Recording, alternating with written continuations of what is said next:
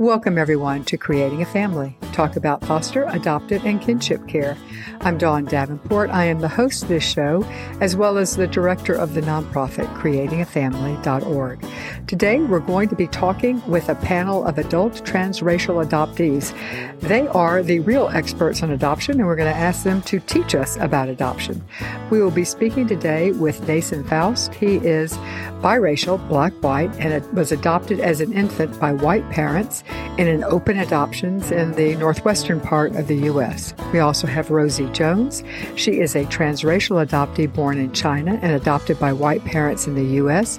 And she wrote a wonderful guest article for the creatingafamily.org called Home is Where, sharing her search for identity. I strongly recommend everyone, and we will link to it in the show notes here. And we will be speaking with Jessica Luceri. She is a transracial adoptee born in Bogota, Colombia, raised by white parents in Long Island, New York. She works as an adoptee advocate, creating supportive spaces and adoptees for their families. And she works with the Spence Chapin Adoption Agency. So welcome, Rosie, Nathan, and Jessica. So glad to have you guys here. First of all, let me just say we are speaking about transracial adoption. And I always feel the need to say that, yes, that includes white parents adopting Black, biracial, Asian, and Latinx children. But it also includes adoptive parents of color who adopt white children. And so many of the issues are the same. So with that disclaimer, let me jump in. I think it would help to begin with just to ground us in who you guys are. Let's start with Nathan. Can you tell us your adoption story? How old? I already said you were adopted as an infant, but still, how old and what your connections are in relations with your birth family as well? Absolutely. Thank you so much, Dawn. So my name is Nathan Faust. I was adopted at 3 days old, I believe. And my birth parents met in college. As college students, they weren't ready to take care of a child. And so they reached out to the agency Open Adoption Family Services, on whose board I sit now, which is a very full circle moment for me. Yeah, and so, yeah, absolutely. My birth mom met my parents when I was about maybe 6 months along. And so they formed a fantastic connection. My parents, they were living in Portland at the time. My birth mother was living in Salem, Oregon at the time, so only about an hour down the road. And when I was born, my adoptive mother, she was there in the room as well. And I was taken home after 3 days. And so over the past roughly, from 0 to 18 as I was growing up, I had my birth mother down the road. And my birth father moved to Australia when I was 8 years old. And so it was interesting having my birth family there as well. And really, my connection with adoption, I do work with the board on Open Adoption Family Services. I'm currently creating a collection of adoption-related poetry for a creative grant at Loyola Marymount University as well. And I really speak as an advocate for adoption to prospective parents, adoptees as well. Okay. Rosie, can you tell us your adoption story and if you have any contact with birth family? Yeah. So I was adopted from China in August 2001, and I was back 16 months old. I was adopted by 2 white parents, my father and my mother, and my half-sister, who is 9 years older than me. And just because of a lot of systemic and systematic things, I don't know my first family, which is very common for people who are adopted from China. Yes, by far the majority. Yes. And so if you do know somebody from China who knows their birth family, they probably did a birth family search. Mm-hmm. So yes, but my little sister was adopted from China a couple years after me. We're not related biologically. So that was cool because I actually went with them. So I got to see the adoption family perspective from a personal standpoint, and then also from my sisters, like being part of the adopting family as well. Mm-hmm. So then I grew up in a pretty rural white area in Maryland and grew up pretty colorblind in that kind of family situation. But I did grow up knowing a lot of the children who were adopted with me in like my Gotcha Day group. So I was surrounded by a lot of Asian American adoptees. And then when I went to college, I got super interested in race, culture, language, all the things that I didn't really have access to. Well, I won't say I didn't have access. I wasn't interested in knowing about growing up. And so actually I got connected with this organization when I wrote my senior thesis on Chinese American adoption. And then I wrote a little side piece for creating a family. Yeah. And again, it was focusing on searching for identity as a transracial adoptee. And we will talk some about that. Jessica, fill us in on your adoption story as well as your connections to birth family and the diversity of the area you grew up and things such as that. Sure. Thank you, Dawn. Thank you for having me. So my name is Jessica Luceri, and I am a transracially adopted person. I was born in Colombia, in Bogota, Colombia, and I grew up on Long Island in New York. I was adopted by two white parents, Italian American, and I grew up in a neighborhood with not much diversity at all. And growing up as an only child, I can't say that I was necessarily looking for myself too much within where I grew up, because I don't think that as much as I knew that there were differences and I knew that I was somebody who came from somewhere else, as a young person, I think I was really just, my friends were my friends, my family was my family. And as much as I was, again, proud to be a Colombian adopted person, because my parents had always kind of shared pieces of my culture with me, and they had always been very open and honest with me about where I was born and my story from a very young age. Even so, I don't think as a young person, I was really too interested in looking for community or looking for people who look like me. I definitely experienced a lot of situations being out with two white parents as a little brown girl with big curly hair. People speaking Spanish to me or, kind of looking at me with concern when they don't see people who look like me. So it was in those moments that I definitely was aware that there were differences that I had that my friends may not have had who were biologically connected to their families. But growing up on Long Island, I had really great experiences with friends. I did not experience that much othering in certain circumstances. I did, but looking back on them now, I can see that they were more just people not really understanding what it was like to have an adopted person in front of you. And then, as Rosie had mentioned, got to college and kind of experienced a sense of culture shock, seeing a lot of people who looked like me, and started to really find interest in finding my place within groups of people who look like me, because I wasn't immediately accepted by those who I shared culture, race, or birth language with. And it became not something that I did just to feel like I wanted to fit in, but it was something that was important to me because I hadn't experienced my culture, my birth language, or birthplace before that.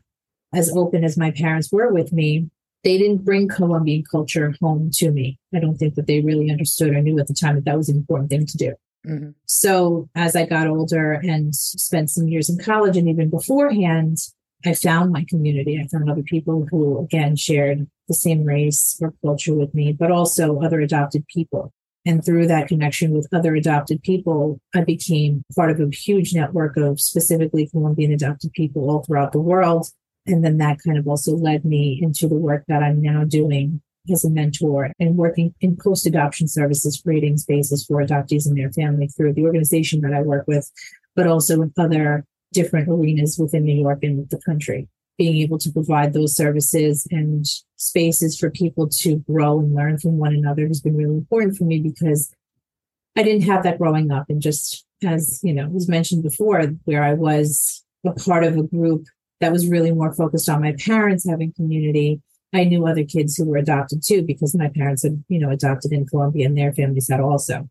But as much as I had that group of people growing up, I can't say that I really connected with them so much on anything adoption related. Mm-hmm. I am in Reunion, and I've been in Reunion for almost 18 years now. So I went from being an only child to the second oldest of 6 that I know of. I reunited with my birth mother's side of the family and have spent countless months traveling back and forth to Colombia, learning my language, connecting with immediate birth family and external birth family. And it's a roller coaster of experience being in Reunion for so many years. We will come back to that because I think that deserves some specific time to talk. You and Nathan have different Reunion experiences. Hey guys, have you subscribed yet to our free monthly newsletter? You can do so if you go to bit.ly/transracial guide today. The reason that is your URL is because If you subscribe today, you will be getting a new, wonderful, downloadable guide called Strengthening and Supporting Your Transracial Adoptee, directly on point for the topics of today's show. Again, go to bit.ly/transracial guide, all one word. Let me start with a more general question. And Rosie, I'll start with you just to mix things up. How did your parents treat adoption, and how did and does that make you feel about being adopted? How was adoption treated in your family? Yeah, adoption has always been something that was pretty normal in our household, especially because me and my younger sister were both adopted and we're both Chinese and my parents are both white. So it was never something that you could hide or cover up. So instead of hearing birth stories, we grew up with photo books of like, oh, here's photos of when we were in Beijing and then we flew to like Guangdong and that's where we met you. I grew up with all those stories and like family myth making, for lack of better terminology. So yeah, like we had scrapbooks because my mom was a scrapbooker. And then we also had a lot of books written by other adoptive parents, and they were never really exactly the same as ours, because international adoption varies so different from country to country. But like it still exposed us to a lot of adoption stories. And so honestly, like I grew up feeling very comfortable being an adoptee, and I'm really lucky for that. Like I have been in a really great situation and I have a great relationship with my parents, and I'm very comfortable talking about my adoption with them. And they were, it sounds like, as well. Nathan, how was adoption treated? Are you the only adopted person in your family, or do you have siblings who are also adopted? And how was adoption treated in your family? Absolutely. So both my parents are white, and I'm half black, half white, but generally present black. So they couldn't really hide it from me. So I'm the only child through my parents, through my birth family. I have two younger half brothers and one older half sister, but we didn't grow up together, ages far apart, stuff along those lines. So I consider myself as an only child growing up. And so my parents treated adoption incredibly, incredibly normally. Because my birth family was roughly an hour down the road, they also wouldn't exclude them from my life, of course. And so truthfully, it wasn't until I was about 7 that I realized that other people didn't have a second set of parents, that other people didn't also have birth parents. I remember having that conversation with my mom because my best friend looked exactly like his mom, like blue eyes, blonde hair, everything. And I just thought, wow, it's strange they look similar, right? And my mom then had to have a conversation about how genetics work. So adoption was always treated with a lot of respect. There was always space in my life for my birth family as well. And I give my parents a lot of credit for that, especially because as a kid, I'm sure there were challenges that I don't know about today and definitely didn't know about back then. So how this made me feel about being adopted overall, I would say is I felt special. I felt prioritized in a sense, but more than anything else, I guess I felt chosen in a way where my parents picked me in that case. And did that put additional pressure on you? Because that's not a uncommon narrative, perhaps a little less now than it used to be. But part of the issue is that if you're chosen, you could be unchosen, or that's one of the concerns, or that it puts undue pressure on the child. Did you feel any of that? I didn't feel any undue pressure in any capacity that I didn't put on myself. There were, well, truthfully, at this time, I'm 26 now, and it's only recently that I've begun really seeing that my actions that I take in life are mine alone, and that I don't really owe anything to anyone, that like I have a life that I love. I have parents who I love, and a lot of people have sacrificed for that. And it's only really recently that I began starting to think through, okay, what does this mean? If I don't, quote unquote, succeed or live up to any expectation, does that reflect poorly on them? Is it not worth it? What I think really stood out to me a lot is that from all sides, from my parents, has been the consistent narrative of you don't owe us anything. This is your life and we want you to live it. And as long as you're being true to yourself, that's all you need to be. And so I truly do appreciate that message. Yeah, I can see that. Okay, Jessica, for you, how did your parents treat adoption? Were you treated as the chosen one, or how did your parents treat adoption? And how did that influence how you feel about adoption? Well, adoption was really woven into quote unquote normalcy. That we had books on the shelf ever since I was little. I came off the plane and somebody handed my parents a book. Well, it was a family member, it wasn't just a stranger. Hanging out at the airport, just waiting. But he handed them a book called Why Was I Adopted? And that became, normal reading for us, woven into the many other books that we would read. And I think it was a really great way of showing how families can look differently, but still be a family. And so it created this kind of sense of, it's not this completely, unheard of situation to not look like your family. And, my parents indulged me. They answered questions when I had them. They were very open and honest with me from a very young age to say, if you were ever interested in learning more, or maybe one day finding them, we're here to support you. We're here to give you the space that you need if you want to stay, or if you want to. So they gave you full permission that they weren't going to be challenged by that. Okay. Totally. I mean, I think there has to be, and I applaud them for this, as parents in the early 80s, who were adopting a child from a foreign country. I think there was an understanding that there is always going to still be a connection to biology, and to biological family, and to that interest of knowing where you came from and who you look like. And so with that kind of being the undertone, I think they always made space for those questions. They always made space for that part of my life. They may not be able to answer all the questions for, but offer support, even in not knowing how uncharted those waters may be one day. Mm-hmm. But I was very proud of being a Colombian person. I was very proud of being somebody from somewhere else. And I think it made my story very interesting when I was able to share it with people. And, I had a lot of support from my parents. And I can't say that I felt chosen or even more special as an only child. I think I felt like I was their kid. Mm-hmm. And I really appreciated that, again, that they indulged me in all of the differences that I mm-hmm. presented that were not a reflection of who they were as people. How did they treat race? Now, we've talked about how they treated adoption, but how did they treat race, and specifically your race, and your race being different from theirs? We didn't really talk about race. It wasn't something that came up, I think, especially in childhood and early adolescence. I didn't think it was something that I was necessarily focused on. I was a young person who was just interested in being friends with my friends and not really thinking too deeply into it.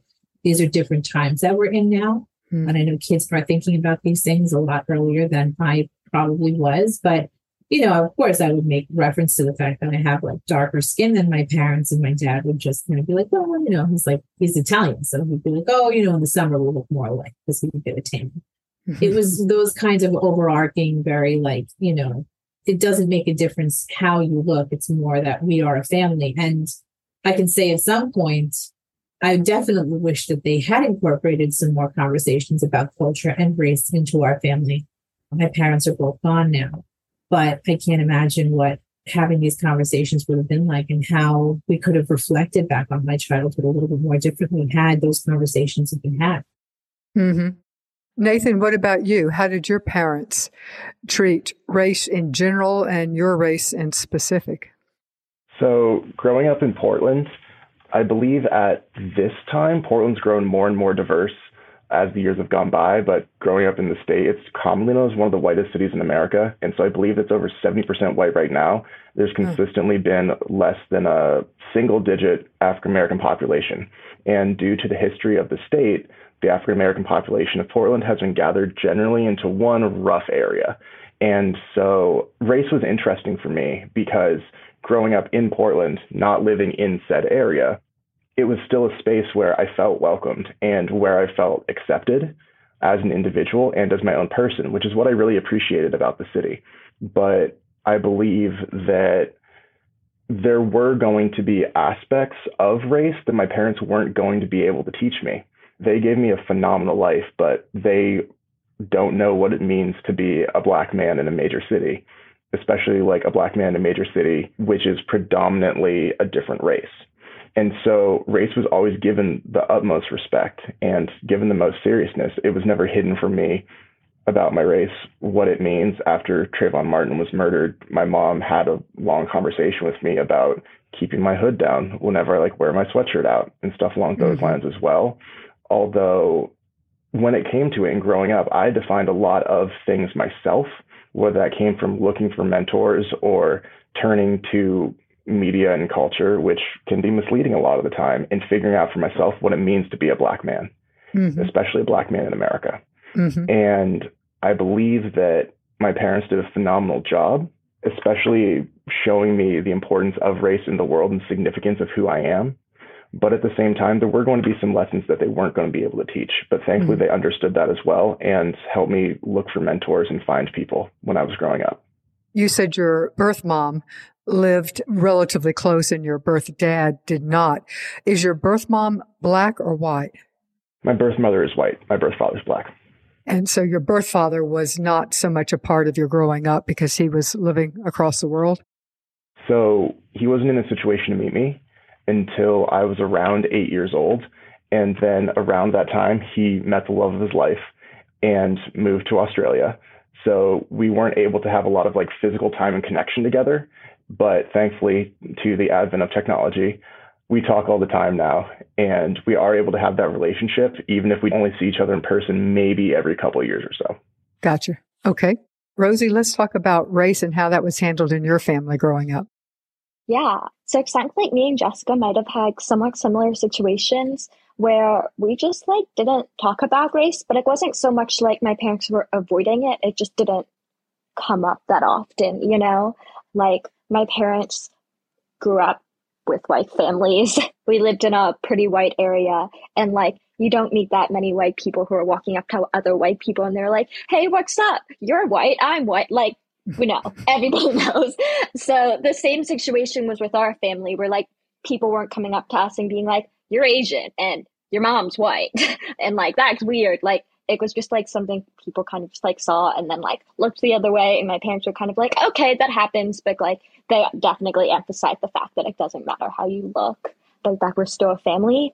But I would say that for me, race and culture kind of go side by side, and they're not the same thing. But I feel like when I bring up my race, I also have to bring up my culture.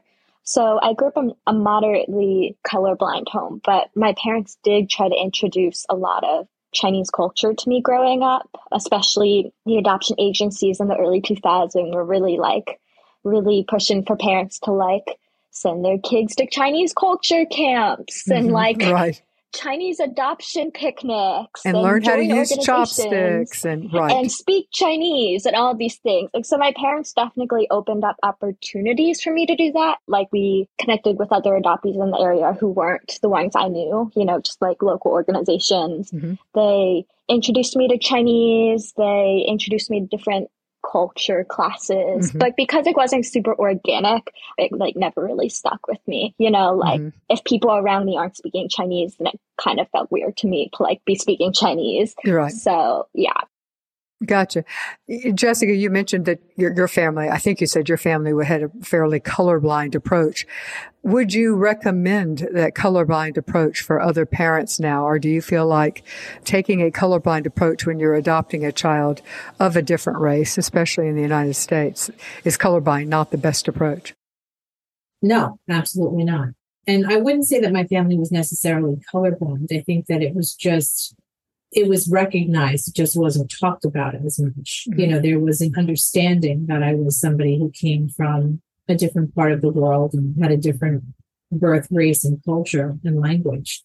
But I don't think that they had necessarily all the tools or the wherewithal to understand that bringing that identity back to me would be important, or incorporating it into our family. And I absolutely think that it's important for families to be aware of the importance of identity, especially when you have people who are adopting from very culturally rich countries. You know, my advice to parents that I give all the time, people who are adopting, is to incorporate that identity, that culture into your family before you bring your child home. That way they grow up knowing that you have taken on part of their identity as much as they're incorporating your identity into who they are.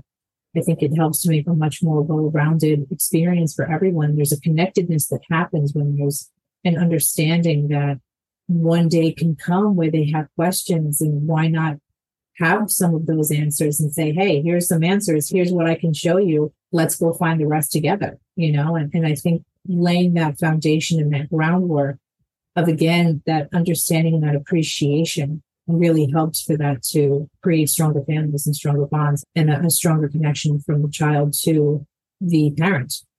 Mm-hmm. Mm-hmm. Yes, I see that. I want to tell you about Creating a Family's interactive training support curriculum for foster, adoptive, and kinship families. If you are running a support group, I cannot think of a better resource. If you are running trainings for foster, adoptive, or kinship families, I cannot think of a better resource. It's a video-based curriculum, but there is lots of participation. There's lots of pauses for discussion because that's really where people learn. So you can check it out by going to our website, creatingafamily.org, hovering over the word training, and then clicking on support group curriculum. Okay, Nathan, I want to shift now to talking about racial identity. Was it a struggle for you to identify as a Black man when you became a man? Let's start actually by talking about the college experience, because I do think that's commonly not a challenge. It's potentially a challenge, but it's certainly an area of growth for many transracial adoptees. We always say that no matter where you live, you run in the same circles. So after a very short time, you as a transracial adopted person, you no longer stand out. We talk about conspicuous families, and you do when you go outside somewhere new. But when you're running in your same circles, going to the same grocery store, going to the library, same school, whatever, you become old news. And so you're under the umbrella of your parents' identity. And one of the first times, not the only time, but for many people, often the first time is when they go to college. So let's start with that.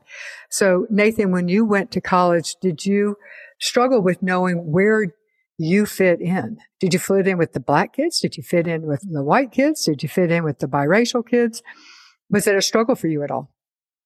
What I would say more so is it was closer to a culmination of my whole experience coming into college. College was the first time where I had a physical separation from Portland overall. And I remember coming to Los Angeles, which is one of the most diverse places in the country, and just literally walking down the street and be like, oh, okay, this is what diversity looks like. This is what it's like when you have many different people from many different backgrounds living together, and all those cultures are blending together. But so I believe that I was in a particularly unique situation when it came to learning about my identity itself. I referenced Trayvon Martin being killed earlier. That happened when I was 15 or 16 years old. About the same age as Trayvon when he was killed, yeah. Exactly, yeah. And so growing up in that space, especially in terms of white-Black relationship in America, I didn't have the opportunity to wait until college until I got to assess what it meant to be a Black man. Gotcha. A lot of that was put on me very early, and especially growing up in an environment that had not a lot of diversity in it. Mm-hmm. Then I often found myself being the quote unquote like speaker for my race in certain situations. And so I think what was curious about that is that as I'm growing up, like I grew something like a foot from like 13 to 14, I grew a foot. Oh, and so man. Suddenly I'm no longer like, okay, I'm a kid. It's this is a man. This is a person who presents as a man. Mm-hmm. And now I'm in high school, and now I'm a Black man in America, learning what that means as I go forward. And so I think a lot of what was formed for me in high school was centered around my identity in terms of learning when to speak. When am I talking for myself? When is it my responsibility to speak up? And so when I got to college, I think having that disconnect, because as you said, Don, people don't have the cultural context of, or the situational or city context of, oh, I know your parents, so right. I have this. And so I was now a Black man in Los Angeles. And I would say that introduced new struggles into my experience, which was, okay, this is a much larger Black community in Los Angeles than there is in Portland, both in terms of percentages and numbers. What does this mean now? Now, where do I fit? And so I wouldn't say it was a reassessment of my identity per se. What I would say is a reassessment of my position and the responsibility that came with being myself. So I believe that as I've grown and developed and stepped further into my identity, there's a balance there, which is between what it means to be a Black man in America, but also what does it mean to be Nathan Faust? And parts of that come down to, I'm a creative writing master's student right now. Is that a Black thing to do? That's not my decision. That's not anyone else's decision. It's what I'm doing, and I'm Black. Mm-hmm. But then on the other hand, after George Floyd was murdered, people were reaching out to me to see if I was okay. And at that point, I was a Black man Mm-hmm. and also a friend in that case for them, and being Mm-hmm. there and being in community. And I remember going to a protest in West Hollywood, I think, and I walked into a room and there's another Black man there who I'd met like a couple times before, but we saw each other and it was immediate like connection. And that was something that's deeper than just like, oh, this is my name, this is what I look like. This is more so about my experience. And so I think a large part, especially after I went to college, was really figuring out the divide between what it means to be a member of a community versus what it means to be myself in any situation. Interesting. Okay, that makes sense. When you moved to Los Angeles, did you feel automatic acceptance and a part of the Black community? Or did you face questions of why does he talk white? Or he doesn't seem like the rest of us? Or did you face any of that? Truthfully, I didn't really when it came down to it. I think maybe it's because I came in from like a university perspective, and then I also didn't have a car in LA, so I didn't really, go very many places. You were primarily on campus, is what you're saying. Yeah, on campus, primarily in the area, like West Side Los Angeles, going to the beach and stuff like that too.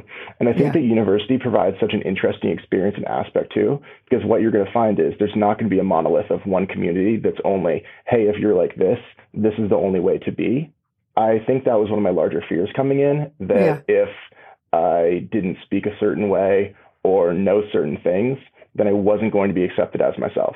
But really, when it came down to it, I found it was much further from the truth. Oh, that's reassuring then. It really was. Right. In that setting, I wasn't, even like in times where I've been challenged for like standing out for any particular reason, it's not because you're Black and you're standing out, it's because you're doing something differently. Yeah. And I'm blanking on his name, the Central Park incident that happened, I believe, in 2020, where the guy was walking in Central Park and he was a bird watcher and he was Black, and the white woman called the police and said he was threatening her when he was asking her to put her dog on a leash in a place that dogs were required to be on the leash. He has just written a book, and it's fascinating. He talks a lot about the fact that, as a bird watcher, is bird watching a Black thing to do, and how ultimately had to think that I don't care. It's my thing to do. I'm interested in it. I want to do it. Anyway, it's a great book. Rosie, let's talk about college for you and your racial identity formation and how college played, and then after college. Yeah. So like I said, I didn't grow up with a lot of conversation about race in my home. And we definitely, in middle school and high school, we had plenty of conversations where we were all poking fun at each other's race, but nobody was ever taking anybody's race seriously and having like those good conversations. So I went to a predominantly white Christian college in Pennsylvania. The racial divide is 18% students of color. And when I walked on that campus, I was like, oh my gosh, this is the world. Like, it is so diverse here. It's crazy. I called my mom and I was like, where am I? I don't know. And then by the time I was a senior, I was like, yo, I got to see more parts of the world than this. If this is diverse, I clearly need some more exposure. Honestly. But yeah, like I definitely had that color shock when I went onto campus. And so for me, understanding my racial identity was moderately hard because there wasn't a lot of people I knew who were talking about Asian American identity at that time. So by the time I went to college in 2018, a lot of my knowledge of race was based on the Black Lives Matter movement, which on one hand is like good in that they're doing good work and they're people of color and I'm a person of color, but their lived experience is so different from mine. Mm-hmm. That like it definitely feels like I started hopping different people's identities and like trying to fit them on like a hat, and then realized, oh, this isn't the right one. And so then I would switch hats, so I would bounce from like trying to understand the Asian American identity from like a Black perspective. And obviously I'm not Black, so that didn't work. The biracial experience, which kind of fit, but also I'm not biracial, so it kind of didn't. Like, where I was going to college, there were a lot of military kids and missionary kids. And I was like, oh, I kind of fit the transcultural, intercultural sort of thing. And then I was like, no, I don't. I don't at all. So it was definitely a very odd time period. For anybody who knew me in college, like, bless their soul if they're still friends with me, because I was going through some major identity shifts. But I ended up being an English major in college, creative writing. And so I did a lot of free writing. And then we were doing a lot of literary analysis and focusing a lot on the intersectional parts about gender and race and other things like that. And that's where I really got to dive into who I am and kind of find other people who were my race and going through my experience. And unlike a lot of other people who I think know a lot of people, which I do now, at first, when I was really working through my racial identity, I found a lot of my role models and my mirrors in literary figures and in authors and books. So interesting. I hope to come back and talk about mentors. Jessica, how about you? When was your first realization? You've already mentioned it was when you went to college. Did you struggle with where you fit in with your race? And did that happen in college? Absolutely. I went to when I was in school, the kids I went to preschool with were the kids I graduated high school with. It was a small school district within a larger area. But I didn't have much exposure socially except for like camp to other kids. So when I got to college and it was this melting pot and, going to school in New York City, it was, there's people from all around the world and trying to figure out where you fit in and who you could identify with and who would accept you. And also in that same moment, understanding that it wasn't necessarily a new concept because I was in college. But, as you are moving through adolescence and identity formation in those years between 12 and 17, right before emerging adulthood, you start to realize that the world is going to identify you in ways that make them feel comfortable. And so you have to then kind of incorporate that into how you identify yourself, but how you approach people for the first time. What are they kind of expecting? I think, especially for those of us who are transracially adopted, who may not have names that match how we look, sometimes there's this sense of, I have to explain myself to this person because they're going to be looking at me like, oh, Siri. Oh, Siri, is that Italian? They're trying to put you into a place. So imagine doing that while you're, having your first experiences away from home in higher education, trying to make a name for yourself within the work that you're doing in school, and also meeting new people and trying to have as much of a fulfilling college experience as possible, but having to always kind of appease people and make the situation more comfortable by incorporating this assumption that they may be making about you, as well as trying to present yourself as to who you are and who you're becoming. It's a lot of work. Yeah, it's a lot to put on anyone. Right. To say nothing of an 18, 19, 20-year-old. Yeah. You said something a minute ago about one of the things you had to figure out was who would accept you. What did you mean by that? I mean, just because I may find a group of people who look like me doesn't mean that I'm accepted into that group. And I experienced that. And what it really, again, drove me to do was to not just find my way of putting my feet in the ground and saying, you know what, I do belong here. It was me more saying, I do have work to do. I don't know what these people know about the things that they want me to know about. Culture. Where's your accent? Where's your language? Why can't you speak Spanish? Why don't you know about Colombian culture? It just inspired me to realize that the world is bigger than I had experienced it. And so I wanted to feel like I could sit in that room. And it didn't just come with saying I was born in this country. I was born in Colombia. I can be in this room. When I used to speak on panels at that time, I would say sometimes it felt like I was false advertising. People would look at me and assume something, and I may not be able to have all of this intellectual or lived knowledge and experience to back it up. And I didn't want to have that experience.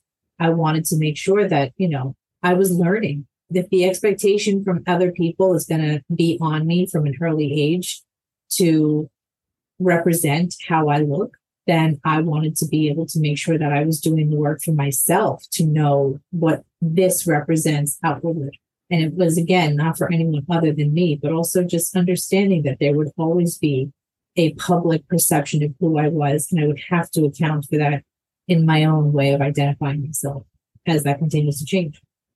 So Jessica, what tools do you wish your parents had, or were your parents even able to have given you the tools? What tools would have been helpful? And maybe another way of asking that is, what tools have you developed on your own? I think what my parents gave me, laying that foundation of openness and willingness to talk and to be there and to say, what we don't know, we're happy to learn with you and try to teach you. And it gave me this experience of learning about my culture, jumping into college classes, kind of redirecting a major to learn about Latin American studies and take all of these courses and bring it home to them.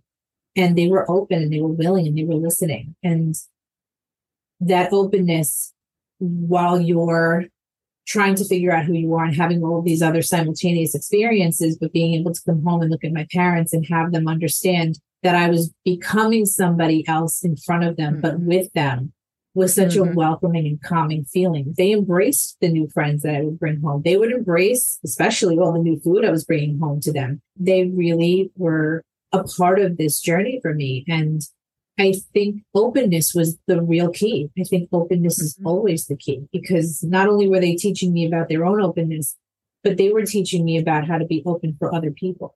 And had I have not had that experience, I don't know if I would have even taken on the emotional and mental and spiritual lift of trying to connect with my culture if they hadn't have laid that groundwork for me. What I hear you say is they weren't threatened by the way that you were growing. Right. And some parents would say, oh, she's growing away from us. Right. But they didn't do that. They said she's growing. She's growing into the person that she's meant to be. And they, sounds like, embrace that new person that you were becoming. But I think that's also the misconception. I think that when people are growing into themselves, adopted or not, it's not growing away. It's about the foundation that you lay down. If parents, my parents never treated me like I was the adopted child. I was their kid.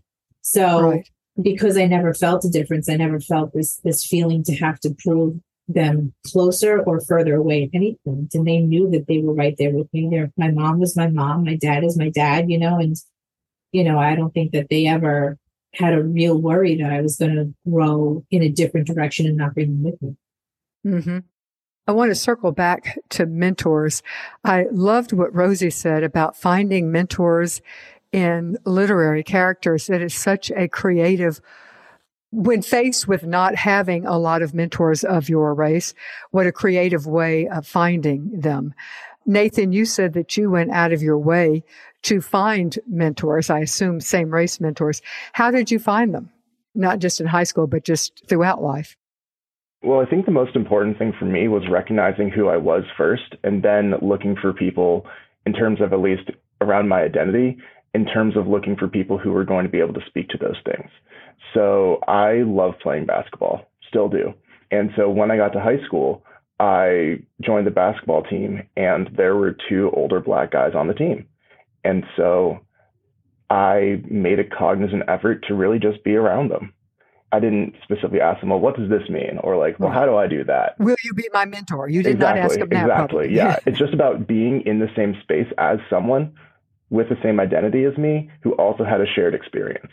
And so I think what that really showed me is that in any space that I'm going into, I can be myself. But then from there, if someone's coming in, I'm going to be able to be there for them in that space. One of the times that stands out to me the most was when I joined my fraternity in college, where I joined a social fraternity. People from every race were in the fraternity themselves, and there was an older Black guy in the fraternity as well. And he took me to the side during the recruitment process and just said, look, even if you don't join us, there are going to be questions you have about being in a fraternity in this college setting, especially like looking as we do. So if you have any questions, this would be a fantastic time. And so there have been times where people have like taken me up, pulled me aside, and I did the same thing for all my years of college as well. Whether or not a person joined our chapter, it was just during the recruitment process, there's going to be questions that you have that I'm guessing other people here aren't going to be able to answer. So this is a time for that. And so I've had like a fantastic opportunity. People give me those chances. The same thing with professors as well. Professors, teachers, really, when I find a person who looked like me, but who also had a common interest, it was that I knew could bring us together, because in that space, it's not just also Black. This is going to be fantastic. It was, I know we're in this space together, centered around something that we both like and enjoy. Because in that case, it speaks to them as an individual, not just me seeing another person of color and believing immediately they're going to be the perfect person for me. Mm-hmm. In some ways, that's limiting. Just because of the color of your skin, we will automatically have something in common and we will automatically want to be together. That's stereotyping of another sort. Yeah. In some capacity and situations, it works like that, where, I mean, I was at a conference a couple weeks ago and didn't really know a lot of people. And then I saw another Black guy and was like, this will work. And so just wandered over because we had something in common. But then also at the same time, that's not how every situation is going to be. And so in some cases, it's not safety per se, but comfort, in the sense of, okay, here's another person who shares this with me. Here's another person who, even if we're incredibly different, has gone through the same or a similar experience in being in this space. But also at the same time, when I'm in a space for a longer period of time, having someone there with that specialized experience that I was able to connect with, that was incredibly beneficial. Mm-hmm. I hope you are enjoying this conversation as much as I am. I'm learning a lot as a transracial adoptive parent. So if you appreciate this content, you'll be happy to hear about 12 free courses we're offering at bit.ly/JBF support, bit.ly/JBF support. Jockey Being Family Foundation are sponsoring this library of courses, so check it out today. Okay, I want to ask y'all each a question that's a little awkward, but were you ever, and again, this is probably going to be post-high school, maybe not, were you ever embarrassed if your parents showed up in some type of gathering where you weren't already known because it meant that you would have to either acknowledge that you weren't 100%, the false advertising, as Jessica said, that your parents would bring that to the fore, or that you would have to go through explaining, who are those people? Well, they're my parents, and have to go through it. Was that ever embarrassing for you, Rosie? Well, it's so interesting because yes, the answer is definitely yes. Thank you for being honest.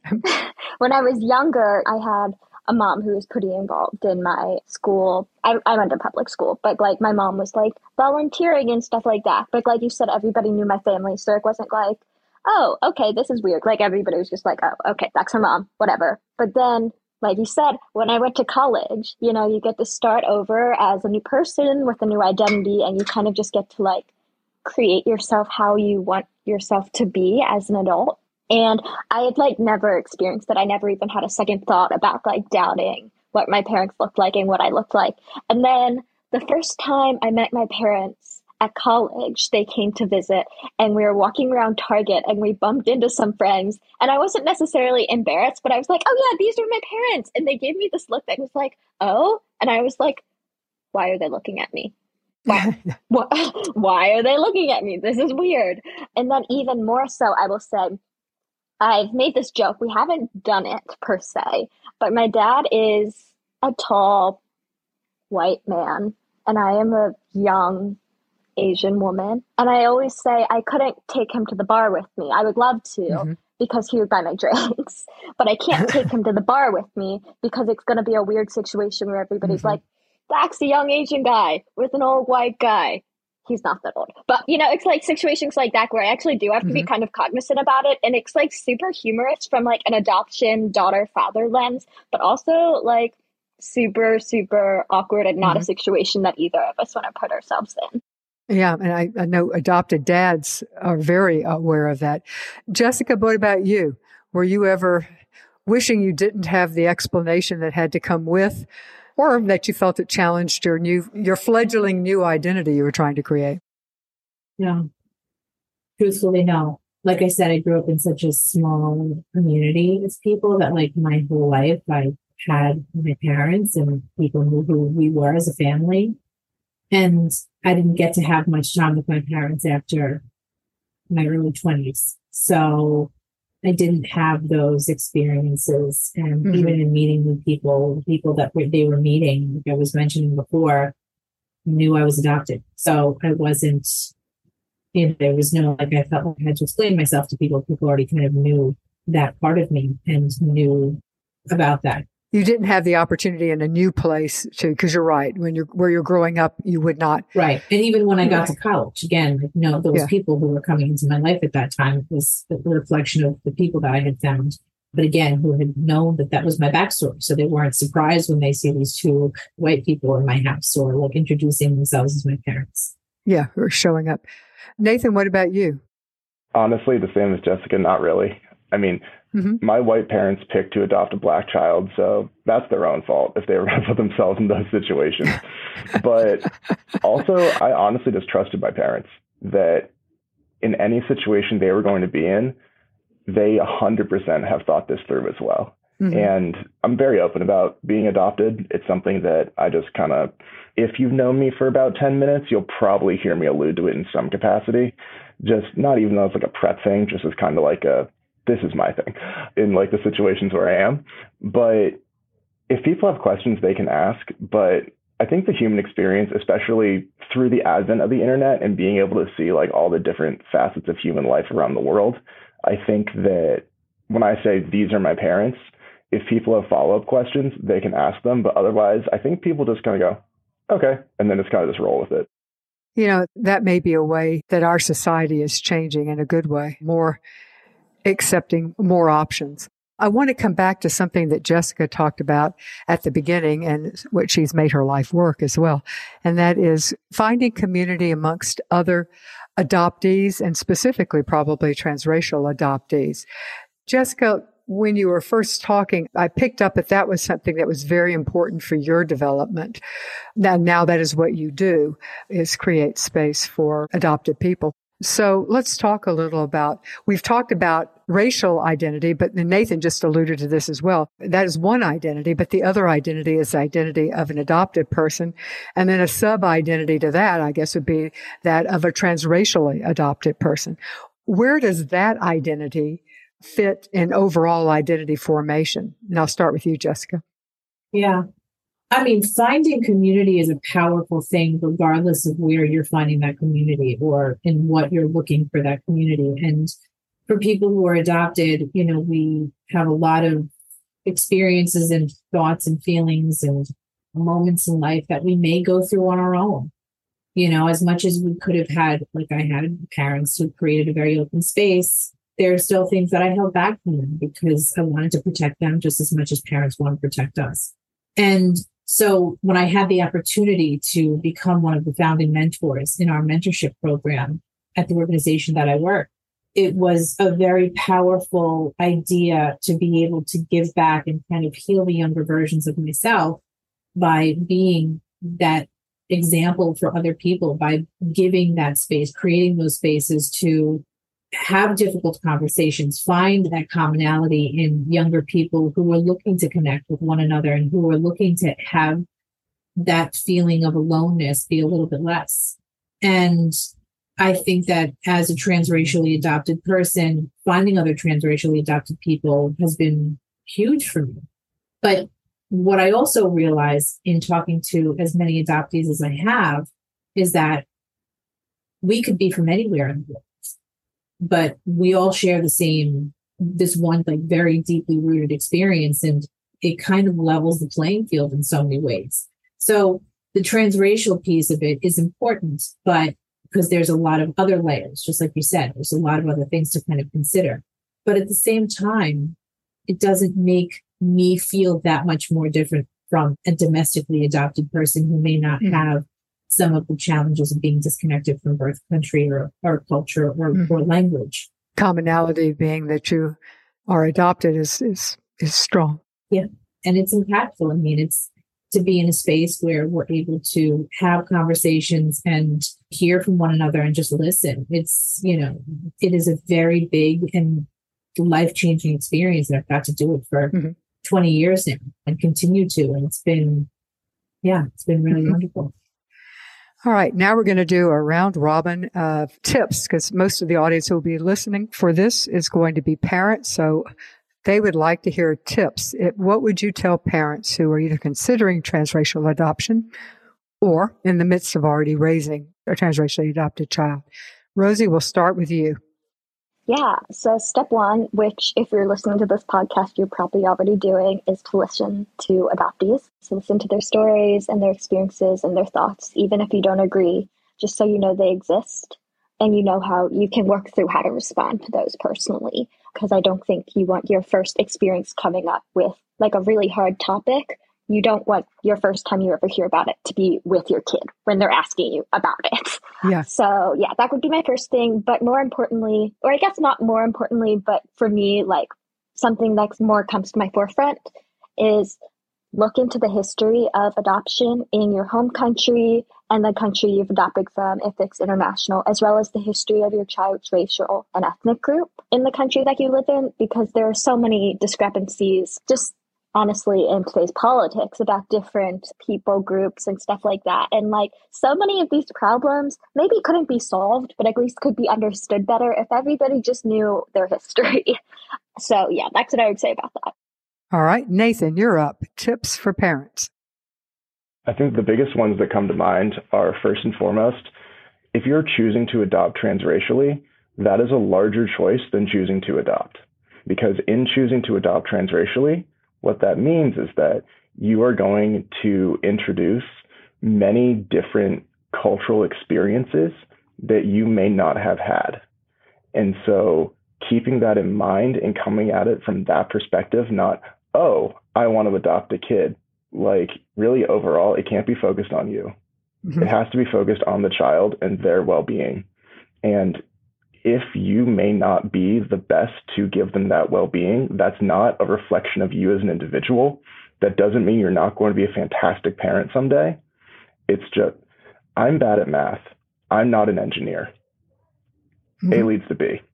And so like, if you're not equipped and if you don't believe that you're ready for this challenge, then I would recommend looking at what you are ready for, because this is someone's life and it's really important. Mm-hmm. And there's going to be so many fantastic people out there who your love can go to. But if you don't feel fully equipped to do this, it's not a bad thing to recognize that. Mm-hmm. How I would also follow up with that is by saying, educate yourself, but also it's completely fine to say, I don't know, let's figure it out. There's going to be so many wonderful, fantastic people out there. Again, I'm not an engineer. If I need help with engineering, I call an engineer. I'm not going to be able to do everything, but it goes back to that like proverb. It takes a village to raise a child. And especially in this case, it takes a village, because some people are going to have more information. Some people are going to have a lot more information. But also at the same time, you bring things to the table that only you can bring. And those are absolutely fantastic, and lean into those. But your child's going to be on an adventure. They're going to have questions. And making sure that from the beginning, they know who they are, they know their different aspects, and you know that them being different from you does not make them any less loved, any less valued as an individual. And also look into very specific, like skin and hair care. Mm-hmm. Like skin and hair care, essential. I did not understand the kinds of things that my skin and hair needed in comparison to my parents. And then really it was after college when I started taking care of myself properly, and the quality of life that has emerged mm-hmm. from me doing proper skincare has been off the charts. And so don't force a mentor. Always be there to answer questions or say you don't know, and know you're ready for the challenge. Mm-hmm. It is a challenge, but more than anything else, it's worth it. Excellent. Okay, Jessica, you get the last word. Tips for parents. I echo what my fellow adoptees have said, but I would also say, it's very important to find community, find your community, find other adoptive parents, understand the importance of incorporating identity and culture into your family, even lean into your own culture and your own experiences. It will make your family richer. And, adoptees, adopted people are not a monolith. We are all different. We have different experiences and different stories, and we have different interests in our own connection to our adoption story, and the ebbs and flows are there. They're real. And, creating that foundation of openness and willingness, I think, makes a very big difference in helping your child become who they're going to become, while you're also becoming the parents who are going to continue to support them. These years of education don't just exist when your kids are in school. there's a lifelong journey of education as what it's like to be a parent and what it means to be a parent of a transracially or just an adopted child. So I encourage everyone to find their community, find strength in numbers, and to just know that there's also sometimes spaces that they may not be able to be in to best care for their kids by finding community for their children. So there's a lot of wonderful opportunities out there for families, and I encourage everyone to look into those for themselves. Thank you so much, Jessica Lucieri, Rosie Jones, and Nathan Faust for being with us today to share your wisdom with adopted parents. We truly appreciate it. Creating a Family is a nonprofit, and we are dependent upon the support of organizations who believe in our mission and believe in putting their money behind their actual belief. One such organization is Children's House International. They are a Hague-accredited international adoption agency, currently placing children from 14 countries with families throughout the U.S. Children's House also provides consulting for international surrogacy. So check it out at Children's House International.